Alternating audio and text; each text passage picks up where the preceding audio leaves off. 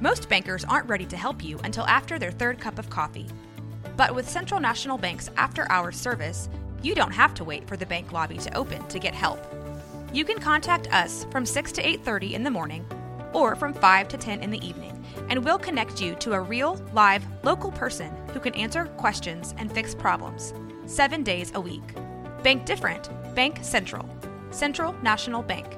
Member FDIC. I thought I saw something. Did I lose you guys again? What? Someone. What's going on? What are you guys looking at? Abaddon eyes. That's what we call it. Everybody feels like they saw something out of the corner of their eyes or just felt like they were being watched. Happens to all of us. Just our imagination's messing with us. Abaddon eyes. You coming?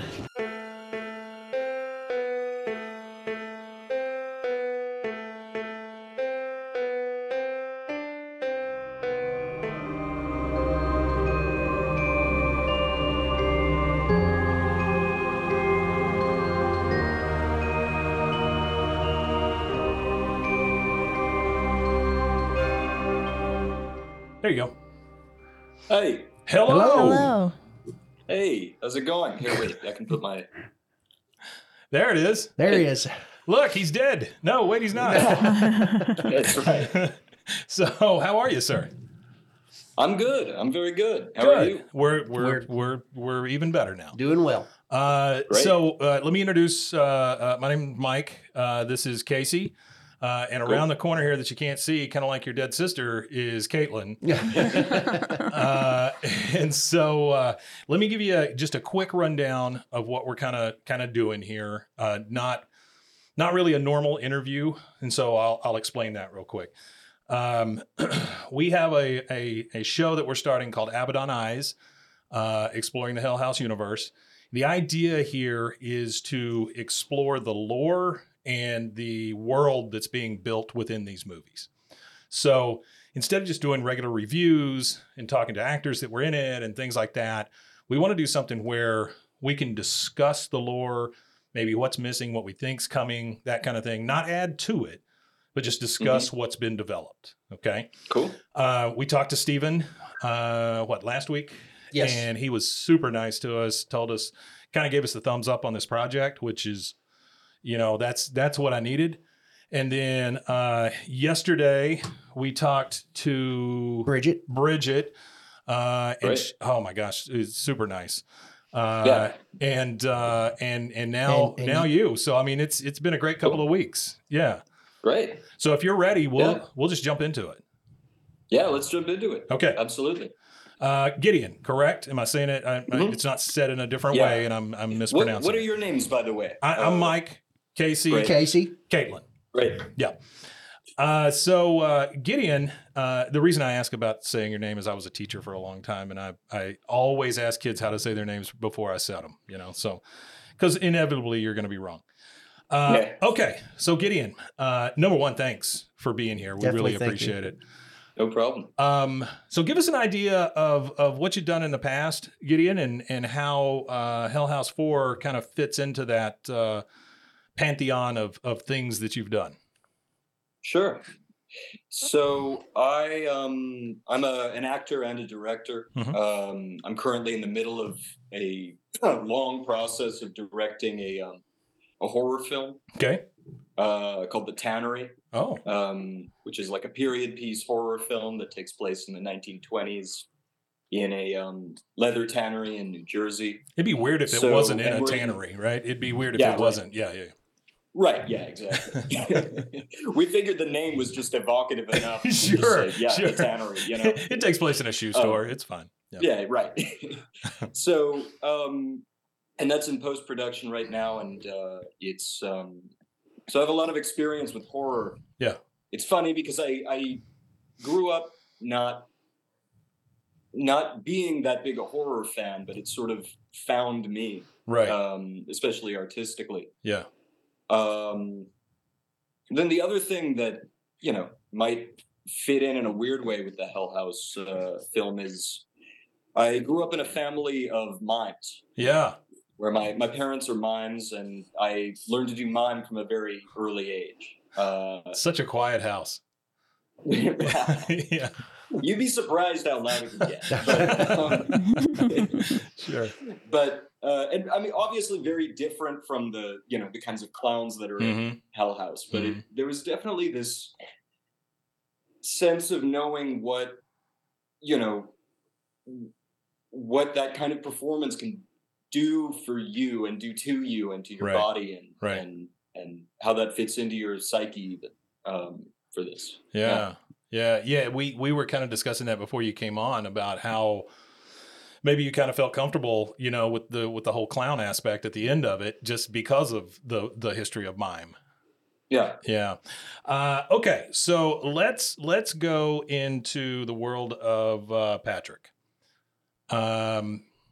Let's talk about when you got the script and how you read it and what you kind of thought about this character. Yeah. Well, and this goes for any script I approach. I don't judge the character if I'm going to play the character. So, with Patrick, I understood that he was just immersed so deeply in grief that he essentially had to be someone else. Yeah. It was funny. My girlfriend is an actress, and she and I were talking about it because I was like, I understand. I understand this up to a point where I understand that Patrick's grief causes such violence. But then why the clown? And we were talking about it, and she actually said, well, it makes sense because you can't be you anymore after this.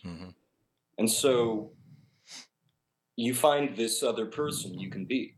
Yeah. Who is not so consumed with this grief. I would imagine that that's where kind of the mime training came in, or being a sort of clown came in, because and this is just speculation, wild speculation on my part, but I would think that being that character, whatever character you are when you are miming or you are clowning, is a super escape for you, just as an actor, as a person. Is that am I anywhere near accurate? You are. It's funny though, because at least the kind of mime I was trained in and that I do, it's it has a lot of roots in the American method and in Stanislavski, and it considers itself a form of acting. Right. That where in a way, instead of a script with text, you have the body. Right. Right. So, in a way, it is an escape, but at the same time, it gets you to something often even more real or more raw, right? When conventional use of language is stripped away, what do you have? It's much less ornamental than sort of the stereotype of the mime with the striped shirt and the part. Yeah, trying to get out of a box that isn't there or whatever. Yeah. So it can be deeply, deeply emotionally pure. Yeah, in a way. Yeah, I would imagine that there's something about working that muscle, without language, that really comes in handy when you do have language. You don't rely on just the words at that point. Yeah. Okay. Yeah, that's right. Yeah. Well, and to go back to, what you were saying about becoming somebody else, if you think of the ending, and when Patrick was looking at the camera and was just filled with tears and emotion about, it was something he really didn't want to do. And as soon as he put on the mask, it was just stoic. There was no more tears. There were no, it was just, he left that old self and became, like you said, this new being. And regardless of what it was, I think he was happy not to feel that grief and pain. Yeah. So I think that's one of the great things about horror as a genre, is so much of it is reflected in the horrors of just our world. Yeah. You know, I mean, you see that all the time in the news, and you know, hopefully not in life, but people see it all the time in life of you know, people doing that and doing horrible things as a result of that transition. Yeah. In their minds, you know. Right. So, your sisters within this universe, Margaret and Catherine. Margaret, you know, no spoilers, but Margaret perishes in a car crash. This starts this cycle of grief for you, or for Patrick.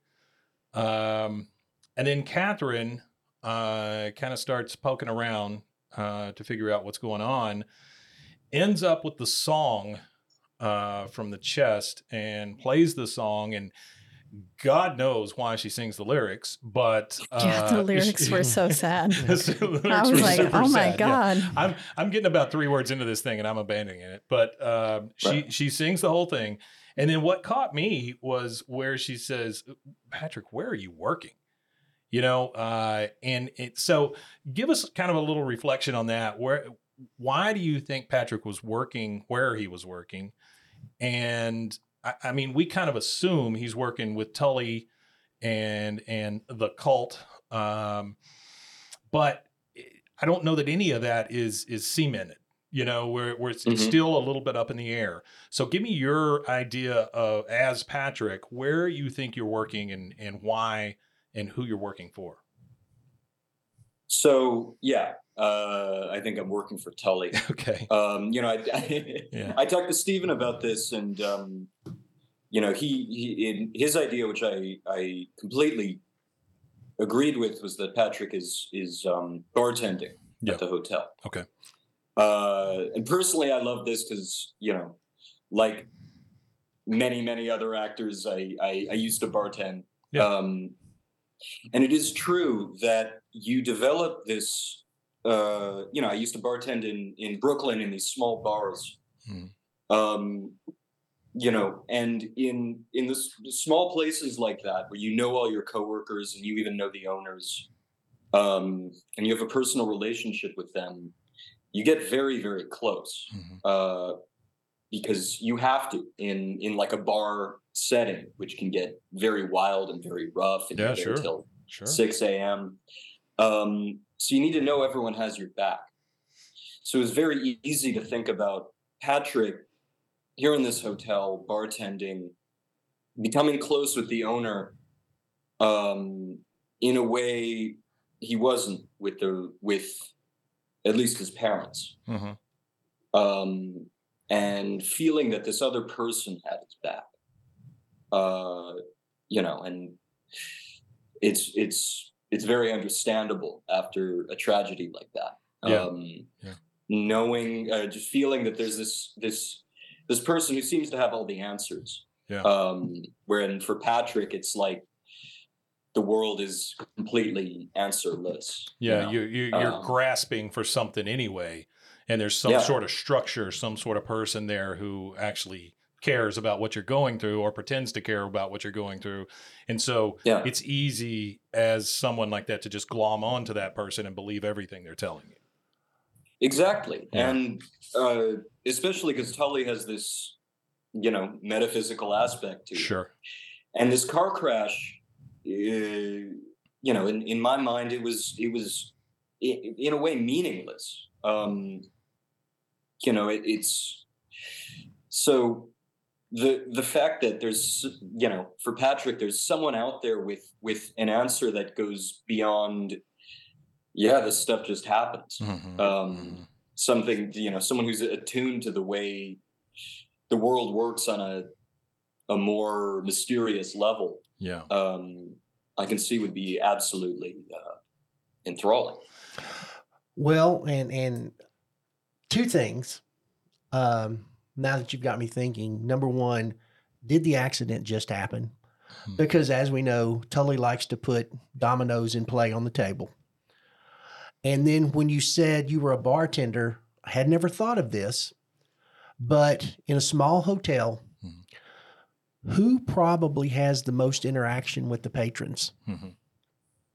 the bartender. Yeah, definitely. And then so Tully can come to you and ask innocuous questions about where are these people from? What are they doing? Why are they here? Yeah. And then he can use that information to choose who's going to disappear. Yeah. That makes it even more creepy to me. Yeah, the fact that he's not getting the information himself. You were kind of the reaper. You were the info gatherer. Yeah. As we've talked about before, Mike, they with Patrick, they got to him at the most opportune time.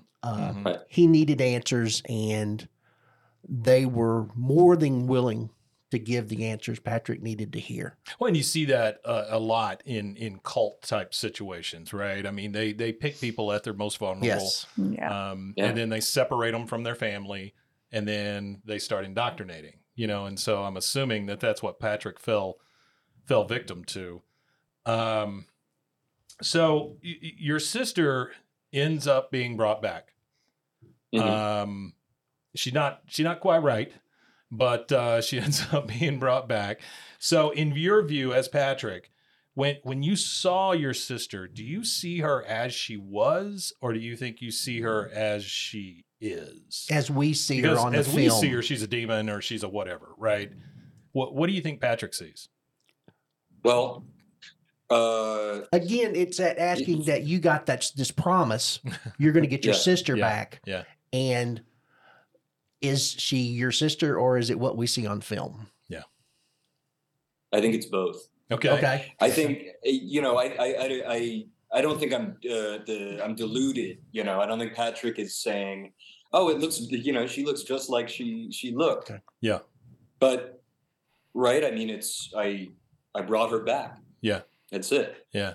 There she is. Yeah. Maybe she looks a little different, but she's back. Sure. And, a little like different. Pet Just a Sematary. little different. Yeah, right. Yeah, that's it. Well, but Caitlin's right. It's like Pet Cemetery, that kind of thing, right? I mean, the devil's in the details, as Casey likes to say. You got what you asked for, but you're going to get a lot more, Well, and it speaks to the character's pain. Yeah. To say, I don't, she's Whatever back, it whatever takes. she Whatever is, it she's takes. back. Yeah. At least she's back. Yeah. Right. Yeah. She's back. And in this weird way, I kept thinking, okay, now we understand each other on another level somehow. I don't even know how I can explain that, but it kept popping into my head while we were. Yeah. Well, absolutely. you're halfway through the process. I mean, Tully has given you something, and now she's saying, at some point you're going to be here with me. Yeah. If you were to have gotten to go through with the suicide and all of that, it's not, we're here now. And this is a very, loosely based version of what it can be once you get to where you're going with the cult. So as far as the suicide goes, the mass suicide at the cult, do you think Patrick feels like he missed out on something with that? Yeah. Okay. I think so. Yeah. I think it's a little complicated. Sure. Right. Yeah. I mean, I think Patrick definitely felt like he blew it, by not being there. Yeah. But, at that point, he's so involved in all of this. Yeah.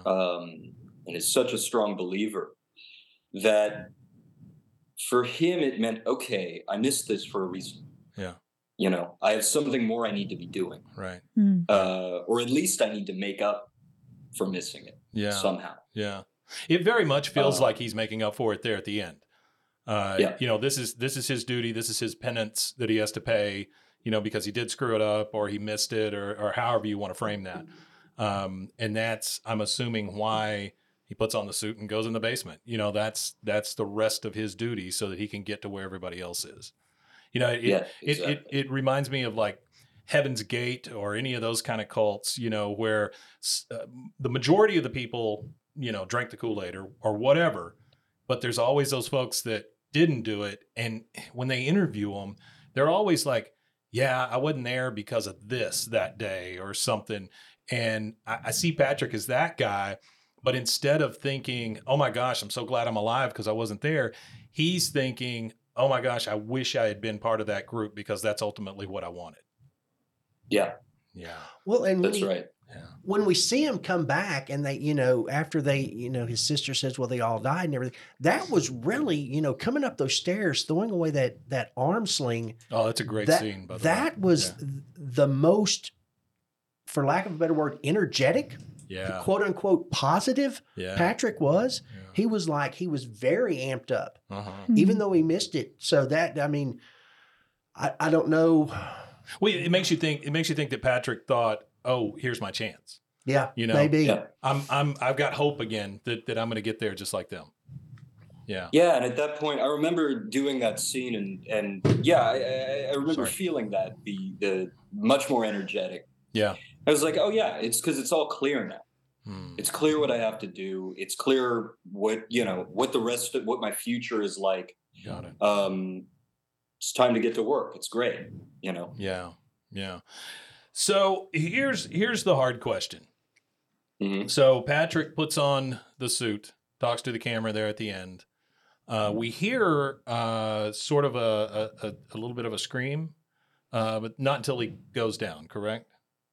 Right? Yeah. Okay. I know he's not going to be able to tell us. Yeah. I got you. So the biggest question here is like, you put on the suit, you turn to the camera. We obviously have seen that scene before. And then you go into the glowing basement or wherever you're going. We're assuming you're back at Abaddon, going down into the basement. Do you think Patrick was in that suit the whole time? I mean, are we seeing a rewind back to Hell House 1 where Patrick is just laying in wait for this thing to all start unfolding? I think there's no definite answer. Okay, I got you. Sure. I would say there's an answer that's a little bit you could take any way, which is that Patrick anymore? Yeah. And I mean, it goes back to what I was saying about him in a psychological sense, just desperately needing to be someone else. Mm-hmm. Once I put on that clown mask, I'm never taking it off again. That's it. Yeah. So who knows in a way? Mm-hmm. But I think the answer is and should always be completely mysterious. Sure. Right. Yeah, sure. It's like, in the way the answer is no, that's not Patrick anymore. That's the clown. Well, that's it. I'll tell you this, Gideon. Reddit hates an open-ended answer like that. So they're gonna absolutely hate that because you didn't give them a solid. But I mean, I would say there's nothing wrong with thinking it's still Patrick. That's still it. And I don't see any way you could say that's not Patrick's body in that suit or whatever. That's the way I like to think of it. I like to think that, oh my gosh, we've come almost full circle here. That Patrick is just laying in wait and waiting for his chance. Now why Patrick has lost his ability to move around freely is beyond me. He can just show up in places, but that's about it. Every once in a while he gets to charge towards somebody. But I like to think that it goes all the way around. Caitlin? Oh. Poor Caitlin. I'm just listening. She's just kind of hiding on the side. Yeah. By the way, let me tell you, Gideon, this new show will be kind of executive produced by Caitlin and Josh, who is not here. They have an existing podcast called Boobays. It's been going on for 150 episodes or something at this point. They review horror movies. So probably maybe we can review your horror movie when it comes out. Right. Yeah, we'd love to do that. That'd be great. But, that'd be wonderful. Probably about 8 months ago, something like that, they reviewed the first Hell House, and so we re-released that today with a little bit of a cap at the beginning, saying coming soon, Abaddon Eyes and things like that. So and then we'll be covering 2, 3, and 4 as well to kind of round it out and make the world complete. So, okay. The question I think originally was, is it him the whole time? Is it just a vessel for various demons? Is it, what is the clown? But I think you're right in that it should be open-ended. It should be a little bit of a mystery because those folks are not there to tell us, to give us all the information. They don't want to show their hand. So, okay. So do you think there's a future for you as Patrick in it? Let's say 5 is green lighted. Is there a future for you in that? Or a future for Patrick, let's put it that way.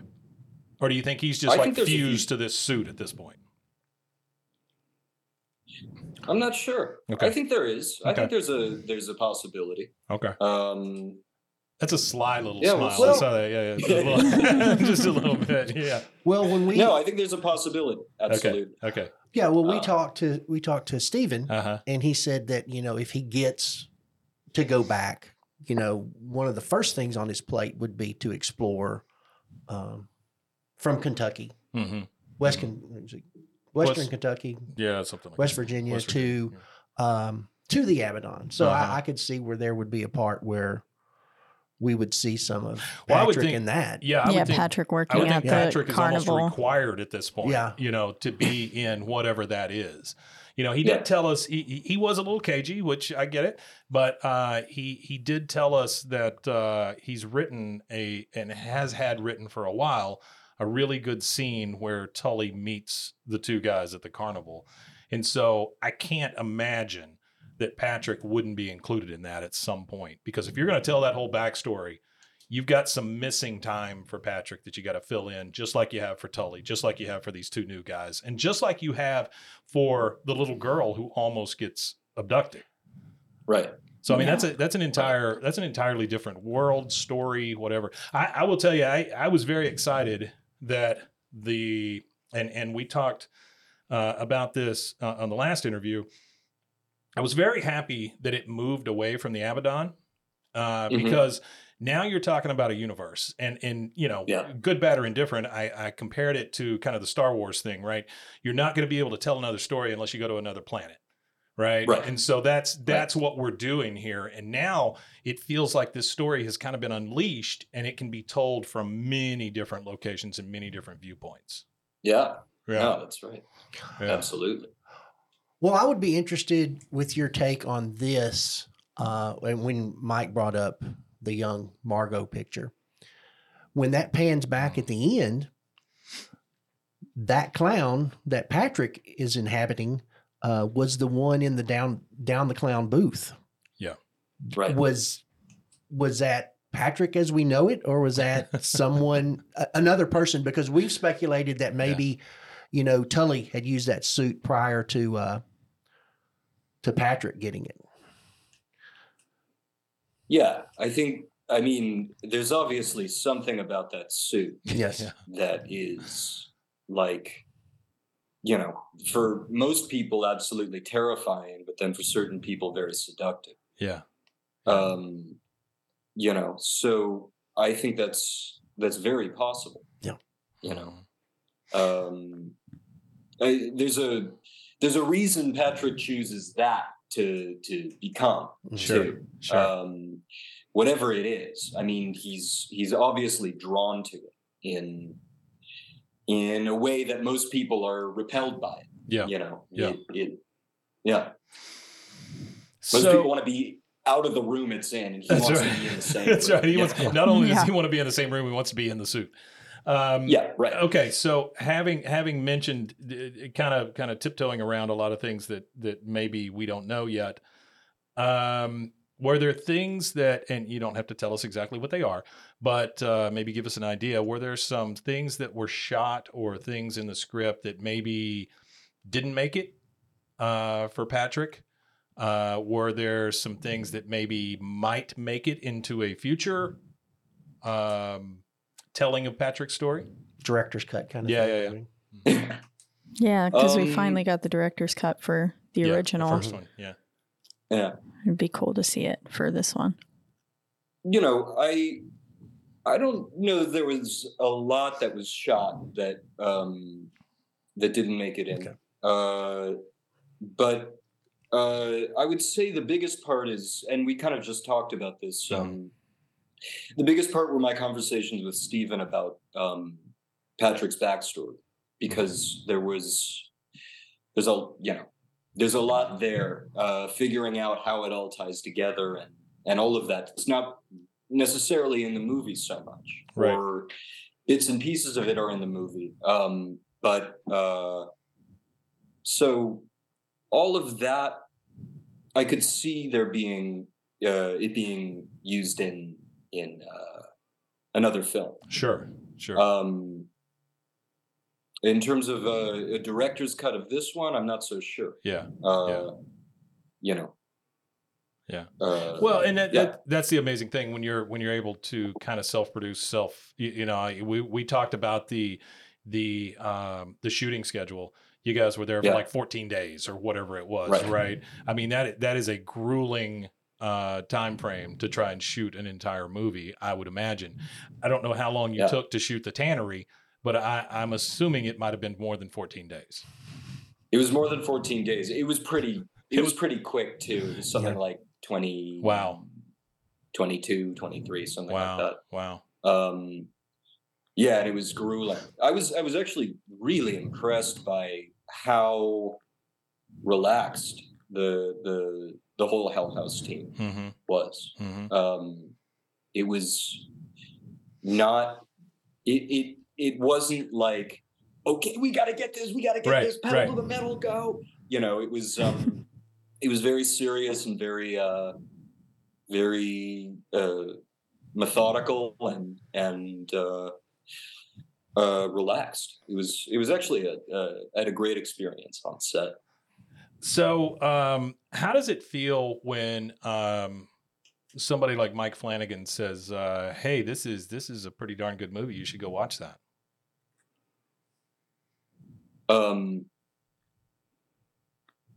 Great. Yeah. It's great. That's good. That's good. It's excellent. It's amazing to me that you guys released the fourth movie, which, you look back in time, and traditionally the fourth movie of any franchise is not the one that anybody picks out. But for him to come out and say, "Hey, you guys need to go watch this. It's a great movie." That says a lot to you, the cast, Stephen, being able to produce a fine piece of horror anthology. And that's got to be exciting. I know in the last interview, she said that she started getting texts or whatever as soon as that came out, and it just changed everything for her. And so I think it's fascinating that somebody like him would even be watching, self-produced stuff, that Shudder exclusives and things like that. I think that shows you how much the world of film has changed, I would imagine. Yeah, I think so. I mean, I think, so much of what I've been seeing from independent film in the US is incredible. I think we're kind of going through a bit of a revolution with it, right? Because it's suddenly much cheaper than it was to make a film. Yeah. It's still crazily expensive, but it's not so prohibitive that you can't harness all the materials and do it. Yeah. So I think, things like this are in a way what to be looking for, because there's a lot of freedom for the directors and for the actors and everyone, all of the creatives on set. Yeah. And room to try new things. Yeah. I know that Caitlin and Josh have covered a lot of like Korean horror, especially in the found footage, genres. Yeah. And what it feels like is that has had a huge influence on what's done over here. You see the breadth of these stories, that they tell in these Korean or other type found footage movies around the world. And I can't help but think that that's an influence on what's going on here. So the tannery, it's not a found footage, right? It's a regular. It's not found footage. Okay. Yeah, I was going to ask because I was curious with the 28. You said 28 days or so. Something like 23. 23-day schedule. And what was the time period?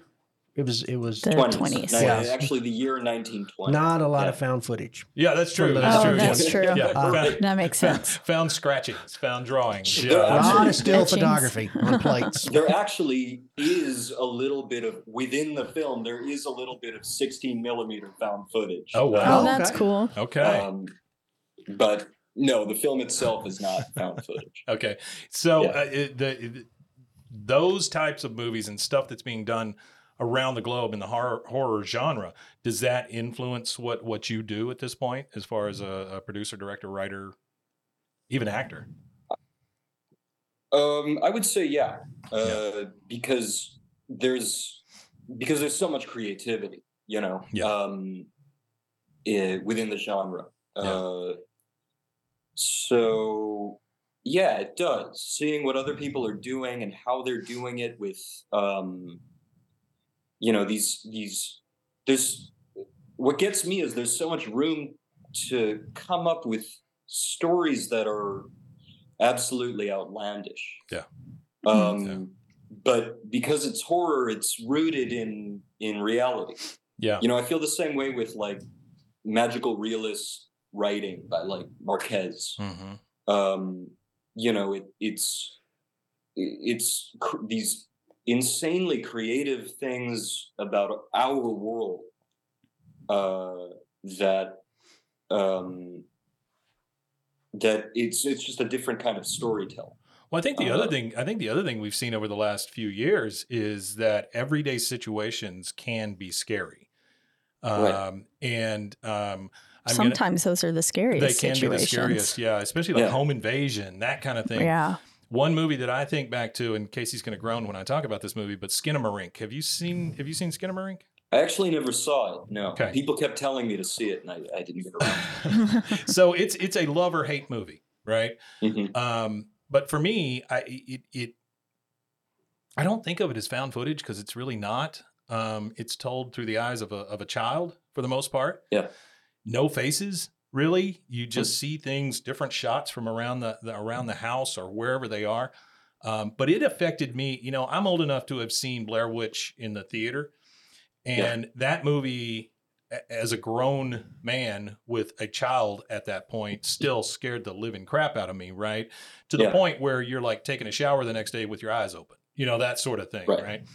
And so Skinamarink stuck with me the same way. I felt that same feeling because I didn't know what the hell just happened, but it was very everyday type thing. And so that, bringing that back around to what we're talking about, I think that's what's so appealing for these found footage type movies. It's stuff that people found, people already did, people, went about their regular lives, but these horrific things happened at the same time. Right. Exactly. And so I don't know how that impacts. I think I just wanted to tell you that story, but either way. So I've got two more things, and thank you again for giving us your time. We really appreciate it. Yeah, no problem. So I love your sister Catherine and all, but I don't think the cross did much when she gave it to you. The cross, the little cross necklace. Yeah, not real sure that warded off any vampires or anything for you. Yeah. Yeah, it didn't really work. Didn't really work. It was sweet of her and all, but it didn't really do a whole heck of a lot. At least not in the way she might have intended. Yes, that's true. Yeah. That's true. But if you look at each thing that pushes Patrick further and further emotionally over the edge, it's like,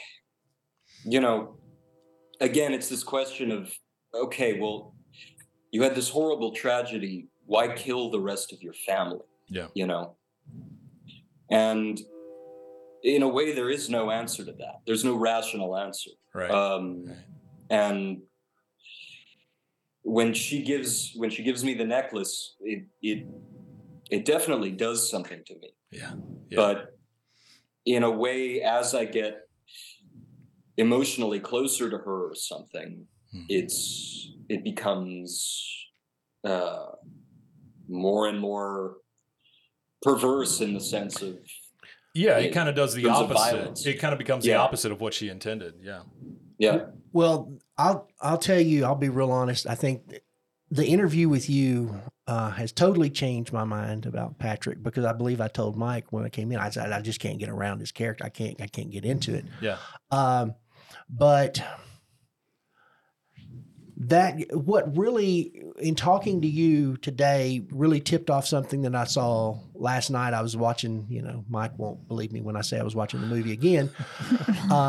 He just puts them on in the background and lets them play, which cool. I think is the it's first. Like his The Office. Well, I think it's the first sign of a sociopath. Is what it is. Well, in talking to you and understanding that this kind of speaks to Patrick's humanity in again a perverse way. Is remember the scene in the hall when Catherine was filming and Margaret scares her, okay? And they were talking about she was supposed to be cinema verite. It's supposed to be real life things happening. And then Margaret says, well, Patrick thought it would have been very funny if I had been in your closet and scared you. Yeah. Cut to the very last thing before Catherine dies is Margaret is hiding in her closet and scares her. Right. Yeah. And I'm thinking, well, then I thought, well, was that Patrick's last little kind of, why don't you go in there and scare her one last time? Yeah. It's just what almost feels like his last piece of humanity. Right? That's what I'm saying. He tips. Yeah. Go in there and scare her one more time. Just scare her. Yeah. And like I said, this conversation really, really changed my view on that whole. Okay, so I told you there was two more things, but I actually have two more things. So just real quick, did Patrick kill his dad? I would say yes. I think so. Yeah. I think that needs to be explained at some point, or maybe that's one of those things that's just kind of left to everybody's fancy. But I think that I think everybody will kind of agree that is definitely the last scream you hear, in the movie. Okay, and the last thing, you're talking about who's with me at the very end. Yes. That I won't confirm or deny anything. Okay. I love this Zoom. By the way, had we done this on the phone, I wouldn't have gotten that look from you. So that's fantastic. Yeah, that is. You did not give anything away, but at the same time, you gave something away. So, the next person he interviews with, he's going to wear the mask. That's right. Just wear the mask. You won't see my expressions. Time. That's right. Right. Okay, and I'm going to give them an opportunity to say something else if they've got anything. Do you have anything, Casey? I have one question that's kind of just an off the wall question. But please go for it. Okay. Speaking of the mask, there's an Instagram account called the Hell House Clown. Are you in possession of the mask? Do you run that, or is there someone else who just does that? Like, are you completely this clown now? I am not in possession of that. Okay. Of that Instagram. Yeah. You notice he said that Instagram. He didn't say that mask. So I know, because I found your Instagram, and but the only actual Hell House Instagram I can find is the Hell House Clown. I can't find Hell House on Instagram for the film, and so then I just got to wondering, with you becoming the clown and everything, I was like, I wonder if he is in charge of that, and if he's in completely, this is taking over his life and he's becoming this clown. No, I am not in charge of that. Okay. That is an official Instagram for Hell House. Okay. That's not. Oh, that's great. That's good to know. Yeah, that's good to know. Okay. I don't know if it's the official, but but it is an official. It is an official, just like Net Sleuths, or something like that they started. Okay, here's my here's my last thing for you, Gideon, and again, I'm going to thank you for your time one more time. No problem. What do you think the tie is to the Hell House movies, the Carmichael family? What is the tie to Faust? Because I have my belief on it, but I want to hear it from you, being part of the Carmichaels. I think it's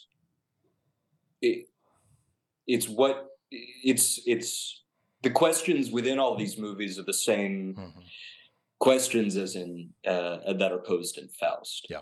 How far would you go to have what you want. And not to mention the fact that both in Faust and in the Hell House movies, it involves communing with, evil in the form of hell or whatever.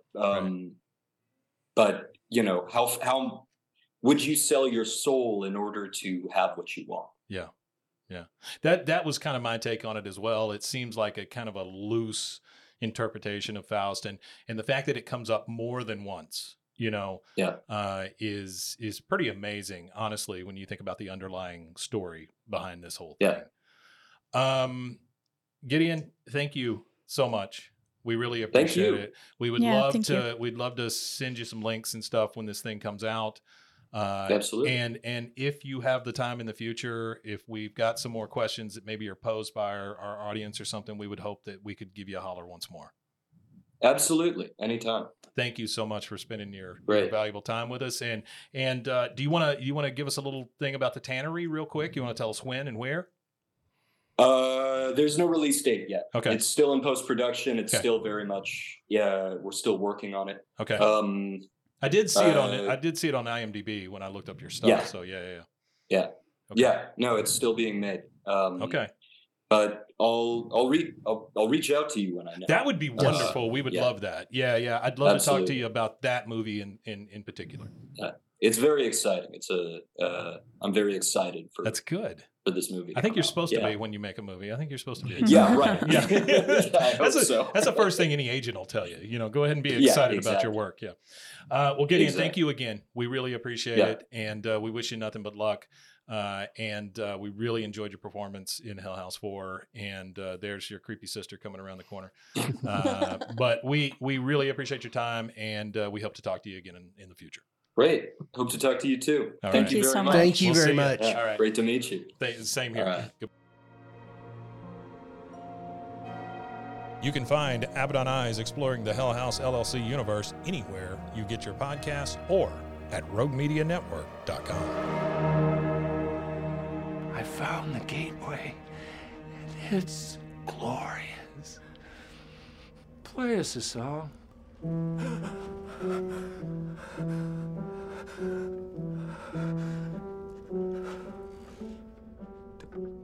Diana? This has been a Rogue Media Network production.